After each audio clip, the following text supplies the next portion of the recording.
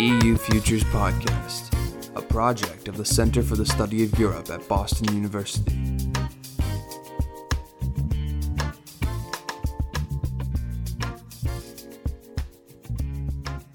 Welcome to the EU Futures Podcast, exploring the emerging future in Europe. I'm Oya Yordanian, an outreach coordinator at BU Center for the Study of Europe. Today is September 26th, and my colleague Toria Rainey and I talk to Italian philosopher Franco Berardi. Franco Berardi teaches at the Academy of Fine Arts in Milan and writes about arts, media, and social movements. My name is Franco Berardi. My friends call me Bifo. I don't know exactly why. And I have been teaching at the Academy of Fine Arts of Milano for many years. I write.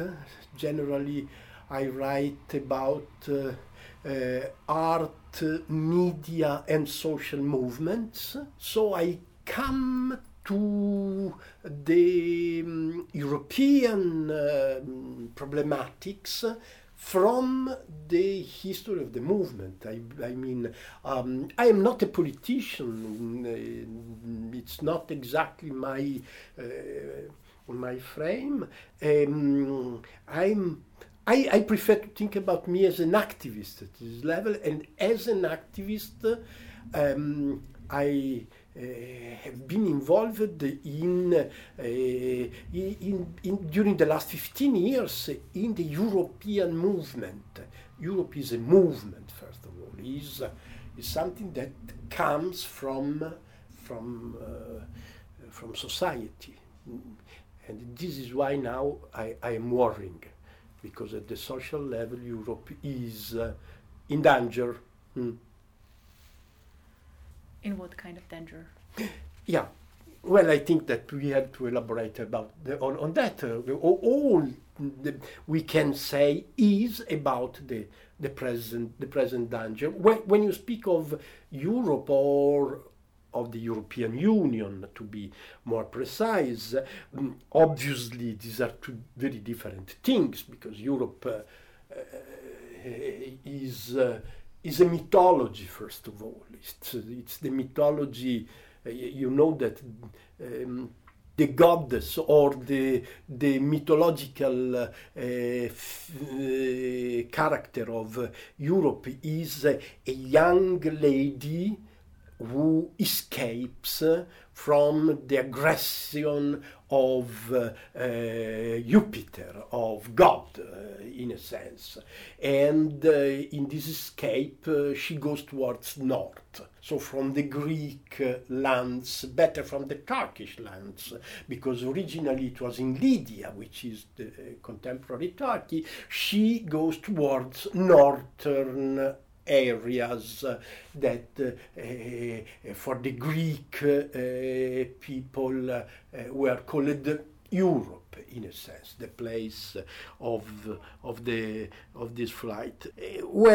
So Europe is a mythological space, and we might I would say that it's the mythological space of humanistic modernity in our time.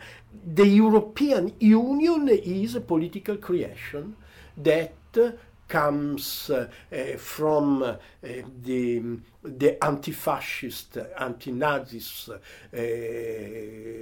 resistance. The original idea of the creation of a union has been elaborated by a group of anti-fascist prisoners in the island of Ventotene in the Mediterranean Sea. And the original idea was an idea linked to democracy and a social democracy in a strong sense. This was the original idea of Altiero Spinelli, just to name one of the first persons who imagined the possibility of creating the union. After the war, the union starts in a way that is since the beginning problematic, because it starts as an economic union. But it's understandable that the creation of a new political reality started from an economic project, because at the beginning they did not want to repropose that kind of rhetorics, that is the rhetorics of the creation of a nation. Europe is not a nation. It's an idea that has to go beyond the nationalist rhetoric. So, well, after 50 years, 60 years, now we see that the European project is dangerous, losing energy, and also losing any consistency. I mean, the last thing that I read this morning is Declaration of Romano Prodi. Romano Prodi has been, 15 years ago, has been the president of the European Commission, and yesterday he said, I am not resigned, but I am obliged to certify a progressive weakening of the European Union, not only because of the Brexit, but because of the lack of a common policies. The same day, yesterday, François Hollande, the president of the French Republic, goes to Calais, to the city at the border with the United Kingdom, and he says, I engage myself to dismantle completely the jungle, meaning the small city that has been created by migrants coming from Northern Africa, Middle East, and so on. And he said, I don't want France to become a country of migrants. Really frightening sentence, because France is a country of migrants and always has been. Third, in the same day, the Swiss people have voted in a referendum against the Italian migration. And the slogan of the referendum, of the winners, of the rightist winners of the referendum, was Switzerland first. It reminded me something American. Switzerland first, America first, France first, United Kingdom first. First. Everybody is first. The Union is dead. That is the point. My opinion, frankly speaking, is that we are talking about a corpse. We are talking about a dead man walking. Europe does not exist anymore. Well, the European Union does not exist anymore. Europe exists, does exist.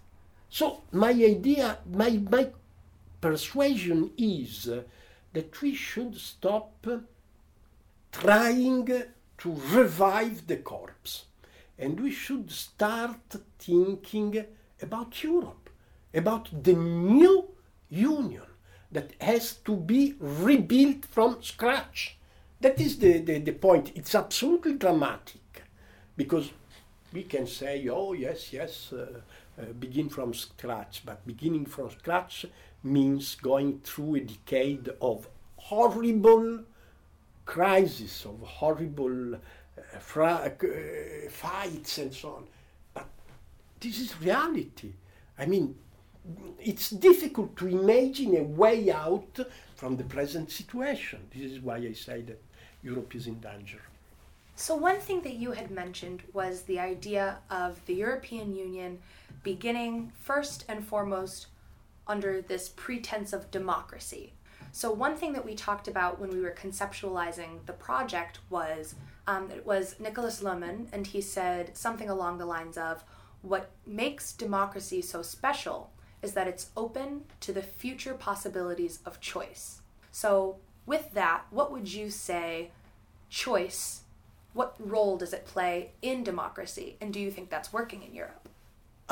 It's interesting that you quote Nicholas Luhmann speaking about democracy, because in my opinion, Luhmann has been probably the first person who has been able to understand and also to predict the present crisis of democracy. What is the crucial point of the philosophy of Nicholas Luhmann? I remember a debate that Luhmann had with Jürgen Habermas in 1972, long time ago. And the debate was about information and democracy. And Jürgen Habermas, a good, enlightened social democrat, generous, said, the more information, the more democracy. When information grows, people are well informed, so they decide, well.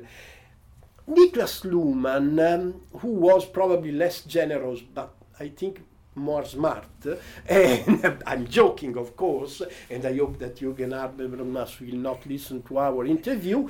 Luhmann said, well, I'm not that sure that more information means more democracy, because more information means more complexity, and when complexity goes beyond a certain limit of social understanding, at that point democracy will be replaced by, Luhmann said, administration. We might say today governance. Governance is the new word that perfectly explains what is happening. What is governance? Governance is an automated system of rules, what Mario Draghi, the central bankers of Europe, calls the autopilot. Governance is the autopilot. I mean, you can decide what you want, but if your will, your democratic will, contradicts one of the techno-financial automatisms of the European governance, we don't care about your will.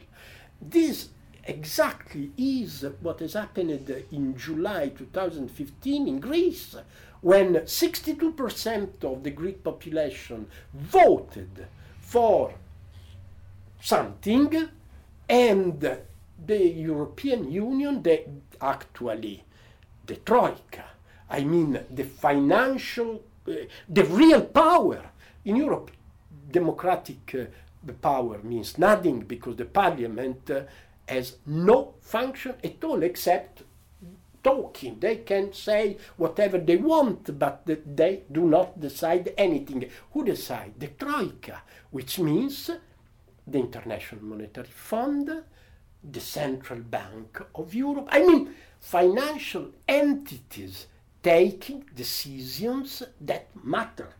What the majority of the Greek people want does not matter. That is the point. This is why democracy,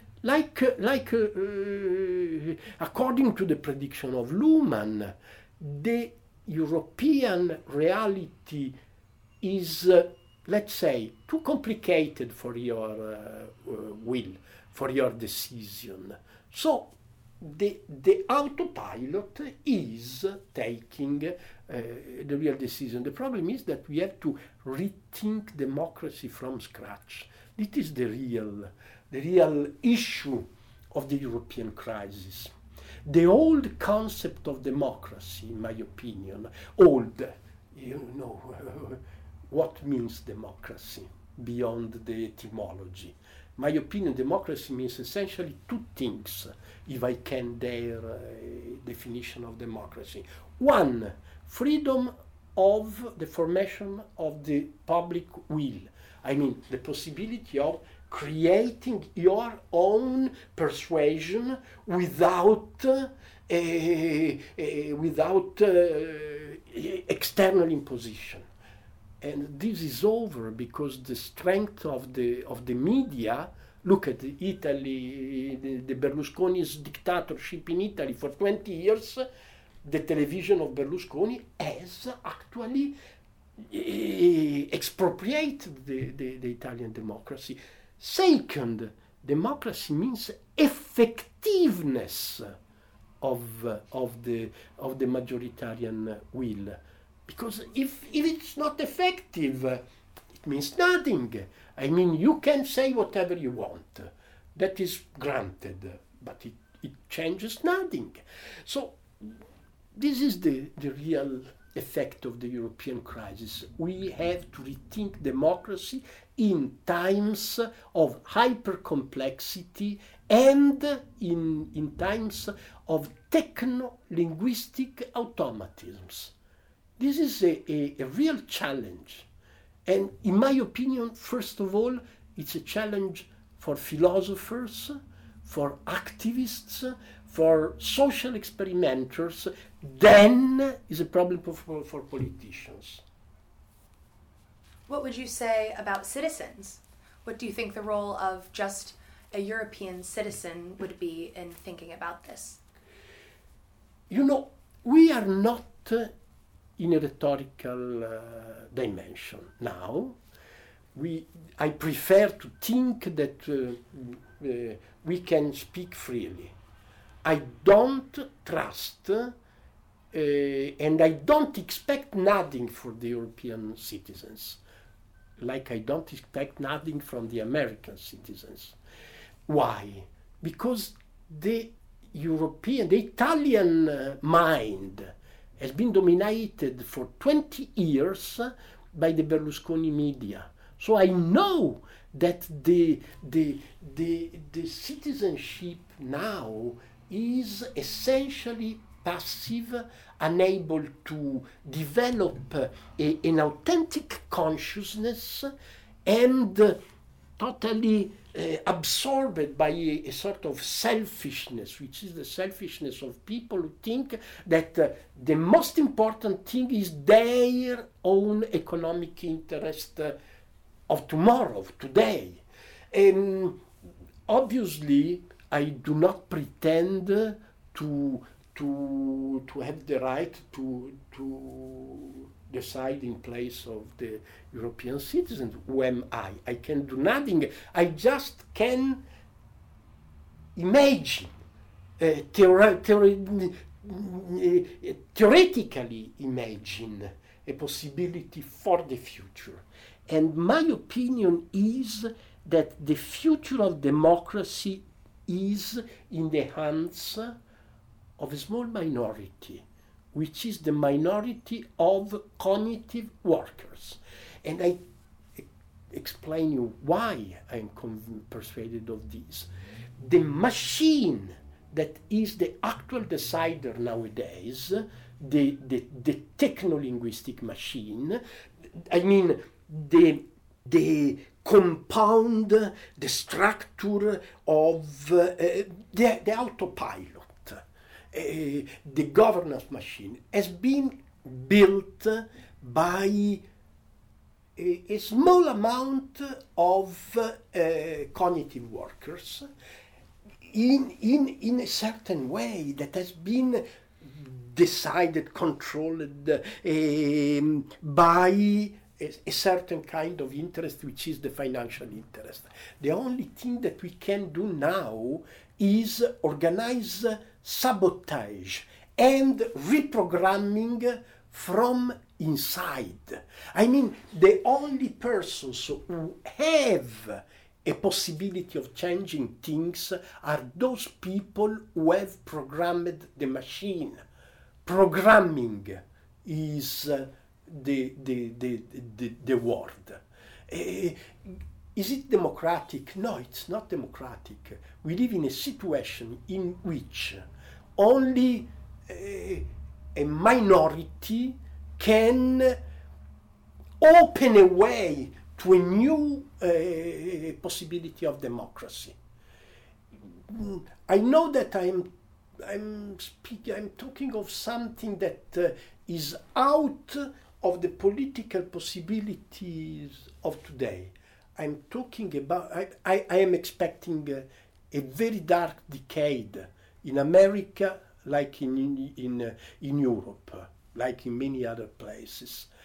I think that during the night we have to work as a minority. A minority, not a minority of deciders. We have nothing to decide. We have not to take decisions for our own interest. We have to change the machine. And changing the machine is something that can do only those people who have the ability to program the machine. I call it the Silicon Valley possibility. I think that there is a sort of global Silicon Valley, which means 10 million people worldwide.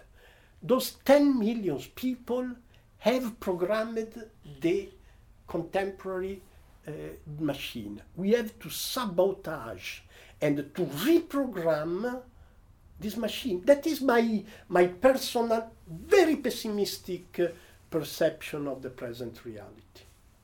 What do you expect from this new programming? What if it is worse than the current arrangement? Absolutely. It's a possibility, right? Absolutely good question, because here comes the difficult part of the problem. So I try to answer with two informations. These are the notes for my talk of tomorrow. So I've tried to the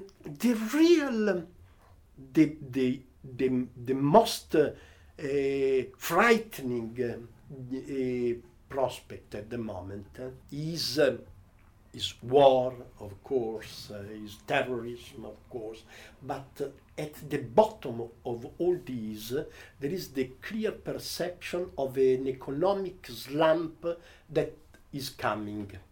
When I say economic slump or recession, or like says Larry Summers, secular stagnation, is provoked by an enormous fact that we try not to see, that we have been working too much. I mean, the crisis is essentially a crisis of overproduction. Oil, we have too much oil in the world, and the proof is that the prices are going down. The prices now are 50% of 2 years ago. The same is happening in the field of the production of steel. You know that Chinese can produce enough steel for the world, but the Italian steel workers and the German steel workers and the American steel workers that Trump is protecting so much. Third, agricultural business. The fusion of Bayer and Monsanto is determined by the fact that the prices of agricultural products have halved in the last 2 years, you know. So the real problem is that we have produced too much, that we have too much things in the stores. And the governments of the world are trying desperately and crazily, they are trying to increase productivity, to go towards full employment, and so on and so on. Well, I think that here is the real point. The real point is that unemployment is on the rise everywhere, also in the United States of America. It's fake that unemployment is going down. Yeah, unemployment is going down because people accept less salary, work more. So we work more, we get less money. Of course, the products stay in the stores because the demand cannot go on. So what should we do when we start to reprogram the machine? We have to program the possibility of reducing in a drastic way the time of work worldwide. This is a huge project that has not only to do with working less, which is good in itself, but has very much to do with education, health, self-care, social relation, reactivating the urban landscape, reactivating affective life. I mean, depression is the number one problem of our time at the level of health, and suicide is on the rise everywhere. Why so? Because we have forgotten the possibility of living in a dimension of real freedom, which is freedom from work. I answer your question like this. We have to program something that is easy to say and difficult to do. I mean, the conversion to a more happy planet. It's difficult to persuade people to be happy. That is really a totally revolutionary program that will take, intellectual energy, first of all. And when I say 10 million cognitive workers in the world, I'm not only thinking of softwareists, engineers, I'm thinking of poets, artists. Poets, artists are that part of the general intellect of the planet who can understand the affective possibility of the machine. I know it sounds crazy also to me, but I cannot see any other way out, and I mean, it's a happy way out. Do you see artists, writers, poets, people who have this intellectual energy and can direct it, doing something to this end, what you just described in Europe? Are they doing something to achieve what you just said? Specifically talking about Europe. Yeah. Well, first of all, I must admit that my this fantasy that I have been saying before is weak on a crucial point, and the crucial point is solidarity. I mean, the real point is that the 10 million cognitarians, I call them like this, are unable to think of themselves of a collective body, as a collectivity, as in terms of friendship, solidarity. This is the point. So you ask me if in Europe something is happening at this level. Yes and not. Actually, I must say that Europe, more than the United States of America, has a culture of solidarity. So we are starting from a ground which is a common ground of understanding among young people in Europe. If I look at the intellectual landscape, and particularly the artistic landscape in Europe, I see, for instance, that Documenta is moving from Karlsruhe, Germany, to Athens, Greece. This is an interesting, you know that next year, the next edition of Documenta 14, Documenta is huge in the artistic landscape. You know that every 5 years at the exhibition of Documenta, 300,000 people go to visit the exhibition. So it's the biggest art exhibition in the world. The second is the Venice Biennale with 90,000. You see, from 300 to 90, just to give you the idea of the importance, symbolic importance. Documenta has been created by the Americans after the Second World War in order to democratize German culture after Nazism and the war. So you see the symbolic and political importance of Documenta. This year, the organizers of Documenta have decided that the exhibition will not happen in Germany, but in Greece. The symbolic effect of this move is something. Actually, the right wing in Germany is very angry for that, because they say give Documenta back to the German contributors, but Documenta will be in Athens. So you see, in Europe I see the possibility of producing a sort of movement of self-organization of the intellectual workers. This is the only possibility that I see in Europe.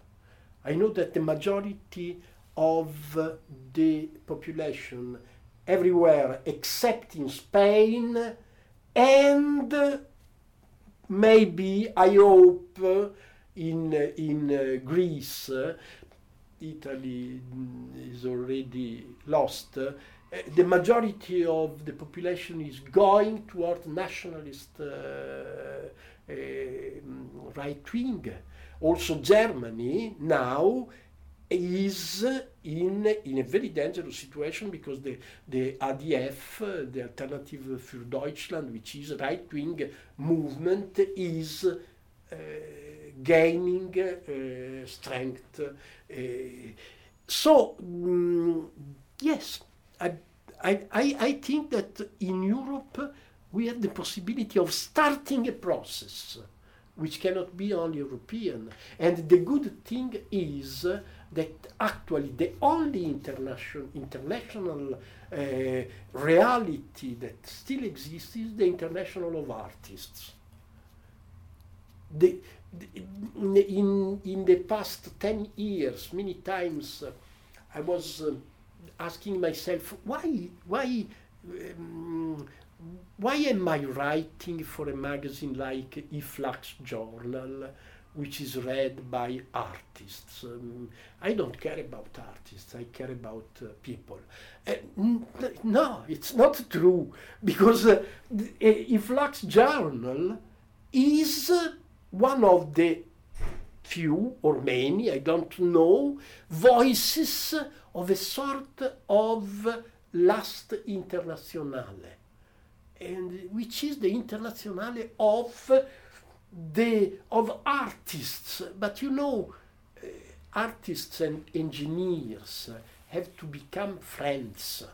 And in the last years, I've been working, for personal reasons, I've been working more and more with engineers, software engineers or urban planners and so on. And I have noticed an interesting thing. They are suffering. They are really suffering. Not for ideological reasons or political. They are depressed.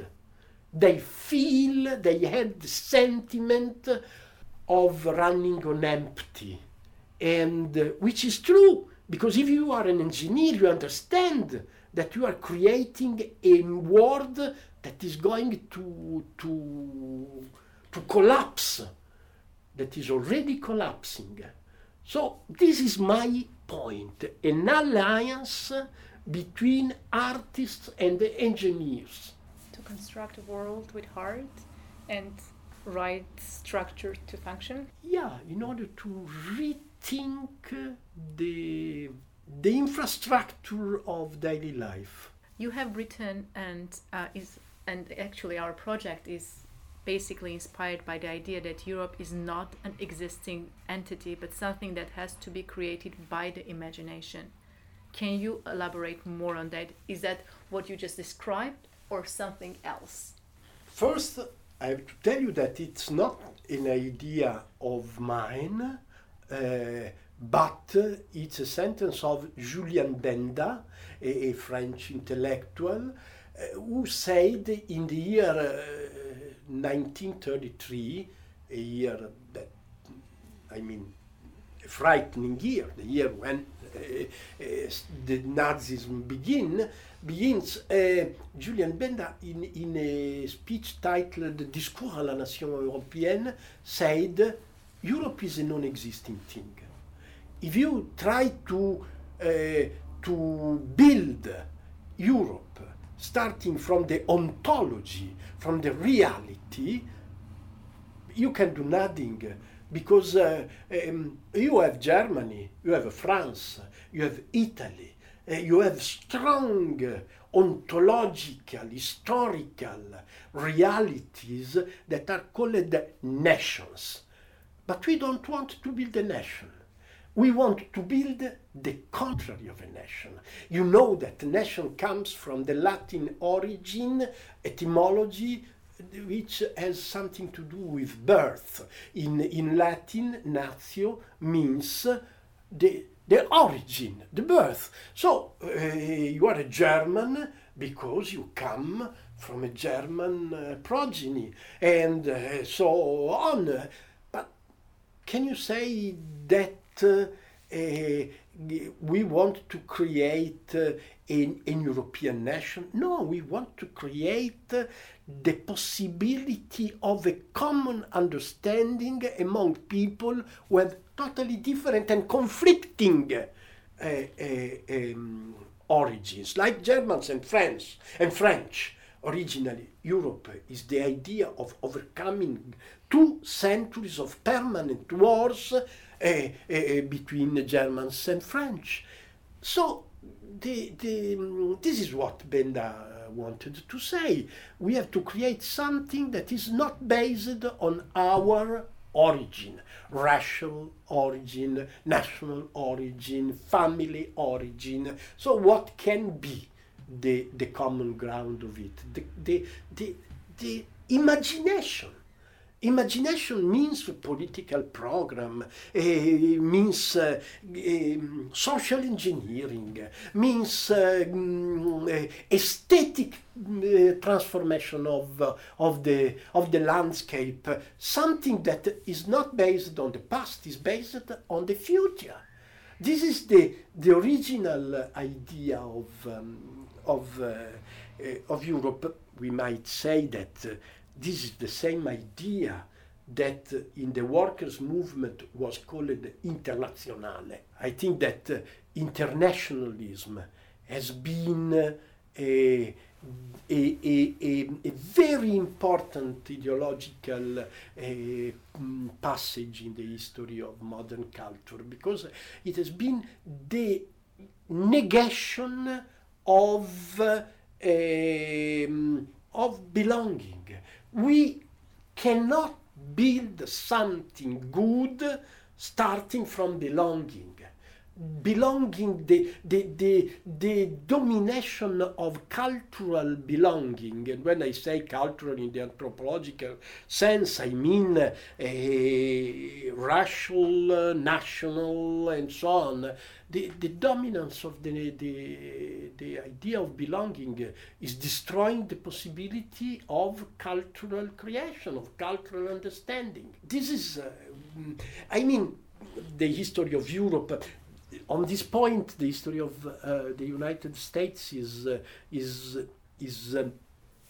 totally different, because the United States is clearly the meeting point of different identities, belonging, and history.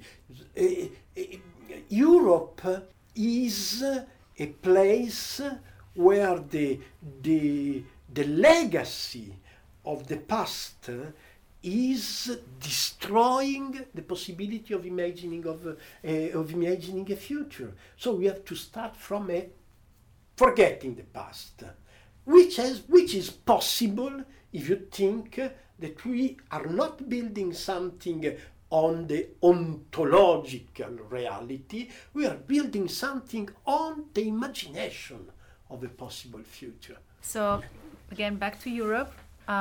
You once said that Europe must overcome Maastricht in order to be reinvented. So, Maastricht Treaty. Maastricht Treaty, probably you meant. I don't remember the sentence. Can you repeat? I did not. Europe must overcome Maastricht. Maastricht. Oh yeah. Absolutely. This is crucial. I mean, no, your question is. Yeah, my question is, can you elaborate on this? Absolutely. It's a very important point. When the European project has started to go in the wrong direction. Until 91, 92, until that decade, the European Union was in a situation of rich confusion, but also of basic solidarity. And at a certain point, when the project of the Union started to become an institutional possibility, the neoliberal agenda became the only political possibility in the future of mankind. And all of a sudden, the creation of Europe started becoming a sort of project based on the idea of economic competition. The only possible foundation of the Union became economic competition. And that means that solidarity and sharing was replaced by the idea that we have to establish some standards, and these standards are based on the priority of profit and of competition, and only if you respect this criterion you will be accepted by the European family. After that, the process of construction of the European Union became more and more a financial project, because the only way to fulfill the idea of competition was to establish a financial measurement of being Europeans or not. And actually the creation of the common currency in the year 2000, the passage to the euro, was the beginning of the implementation of a neoliberal program. The effect of the euro in the daily life of Europeans is translated into a sort of general reduction of the average salary. As a teacher, I was cashing 2 million lire, and the day after I started cashing 1,000 euros. 2 million, formally it is the same. 1 euros equals 2,000 lire. But in the real life, 1 euro was 1,000 lire. Forgive me the detail. This is just to say that the beginning of the financial zone of Europe is based on the reduction of the salary of the workers of Europe. And what is the effect of this? That the bank system becomes the real king in Europe. Then in 2005 we had 2 referendums, one in France and one in Holland, which were explicitly against the liberalization, so-called liberalization of the labor market. Liberalization of the labor market means that the French workers have to be paid like Polish workers, which means much less. So the French workers said, no, we don't want this reformation. And what happened at that point? That the left, all the left, the new left and the old left said, no, we cannot accept a referendum against this new law because it should be a referendum against Europe. The right wing, the fascists in France, took a position of defense of the workers. So in that point, when the National Front won the referendum in 2005, and the socialists, the communists, the Democrats, all the leftist parties lost that referendum against the workers, in that moment Europe went the wrong way. This is the effect of Maastricht. The Treaty of Maastricht is the formalization, the constitutionalization of a neoliberal program that takes the place of a democratic constitution for Europe. This is why I say that if we want to rebuild the European project, we have to cancel the effects of Maastricht.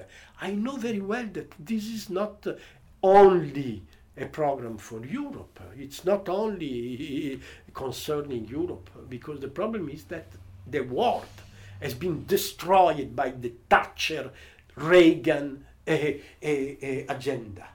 40 years after, we are witnessing the effects of that philosophy, the philosophy of Margaret Thatcher, who said there is no such thing as society. There are individuals competing for the common good. But the common good is the profit of few against the misery of many. That is the point. Maastricht is the implementation of the Margaret Thatcher agenda in Europe. Then the British decided to leave. You know, they have brought the malady, they had produced the disgrace, then they go away, forget about, I like how do you call that? United Kingdom. And Corbyn. Okay. Thank you so much. Thank you.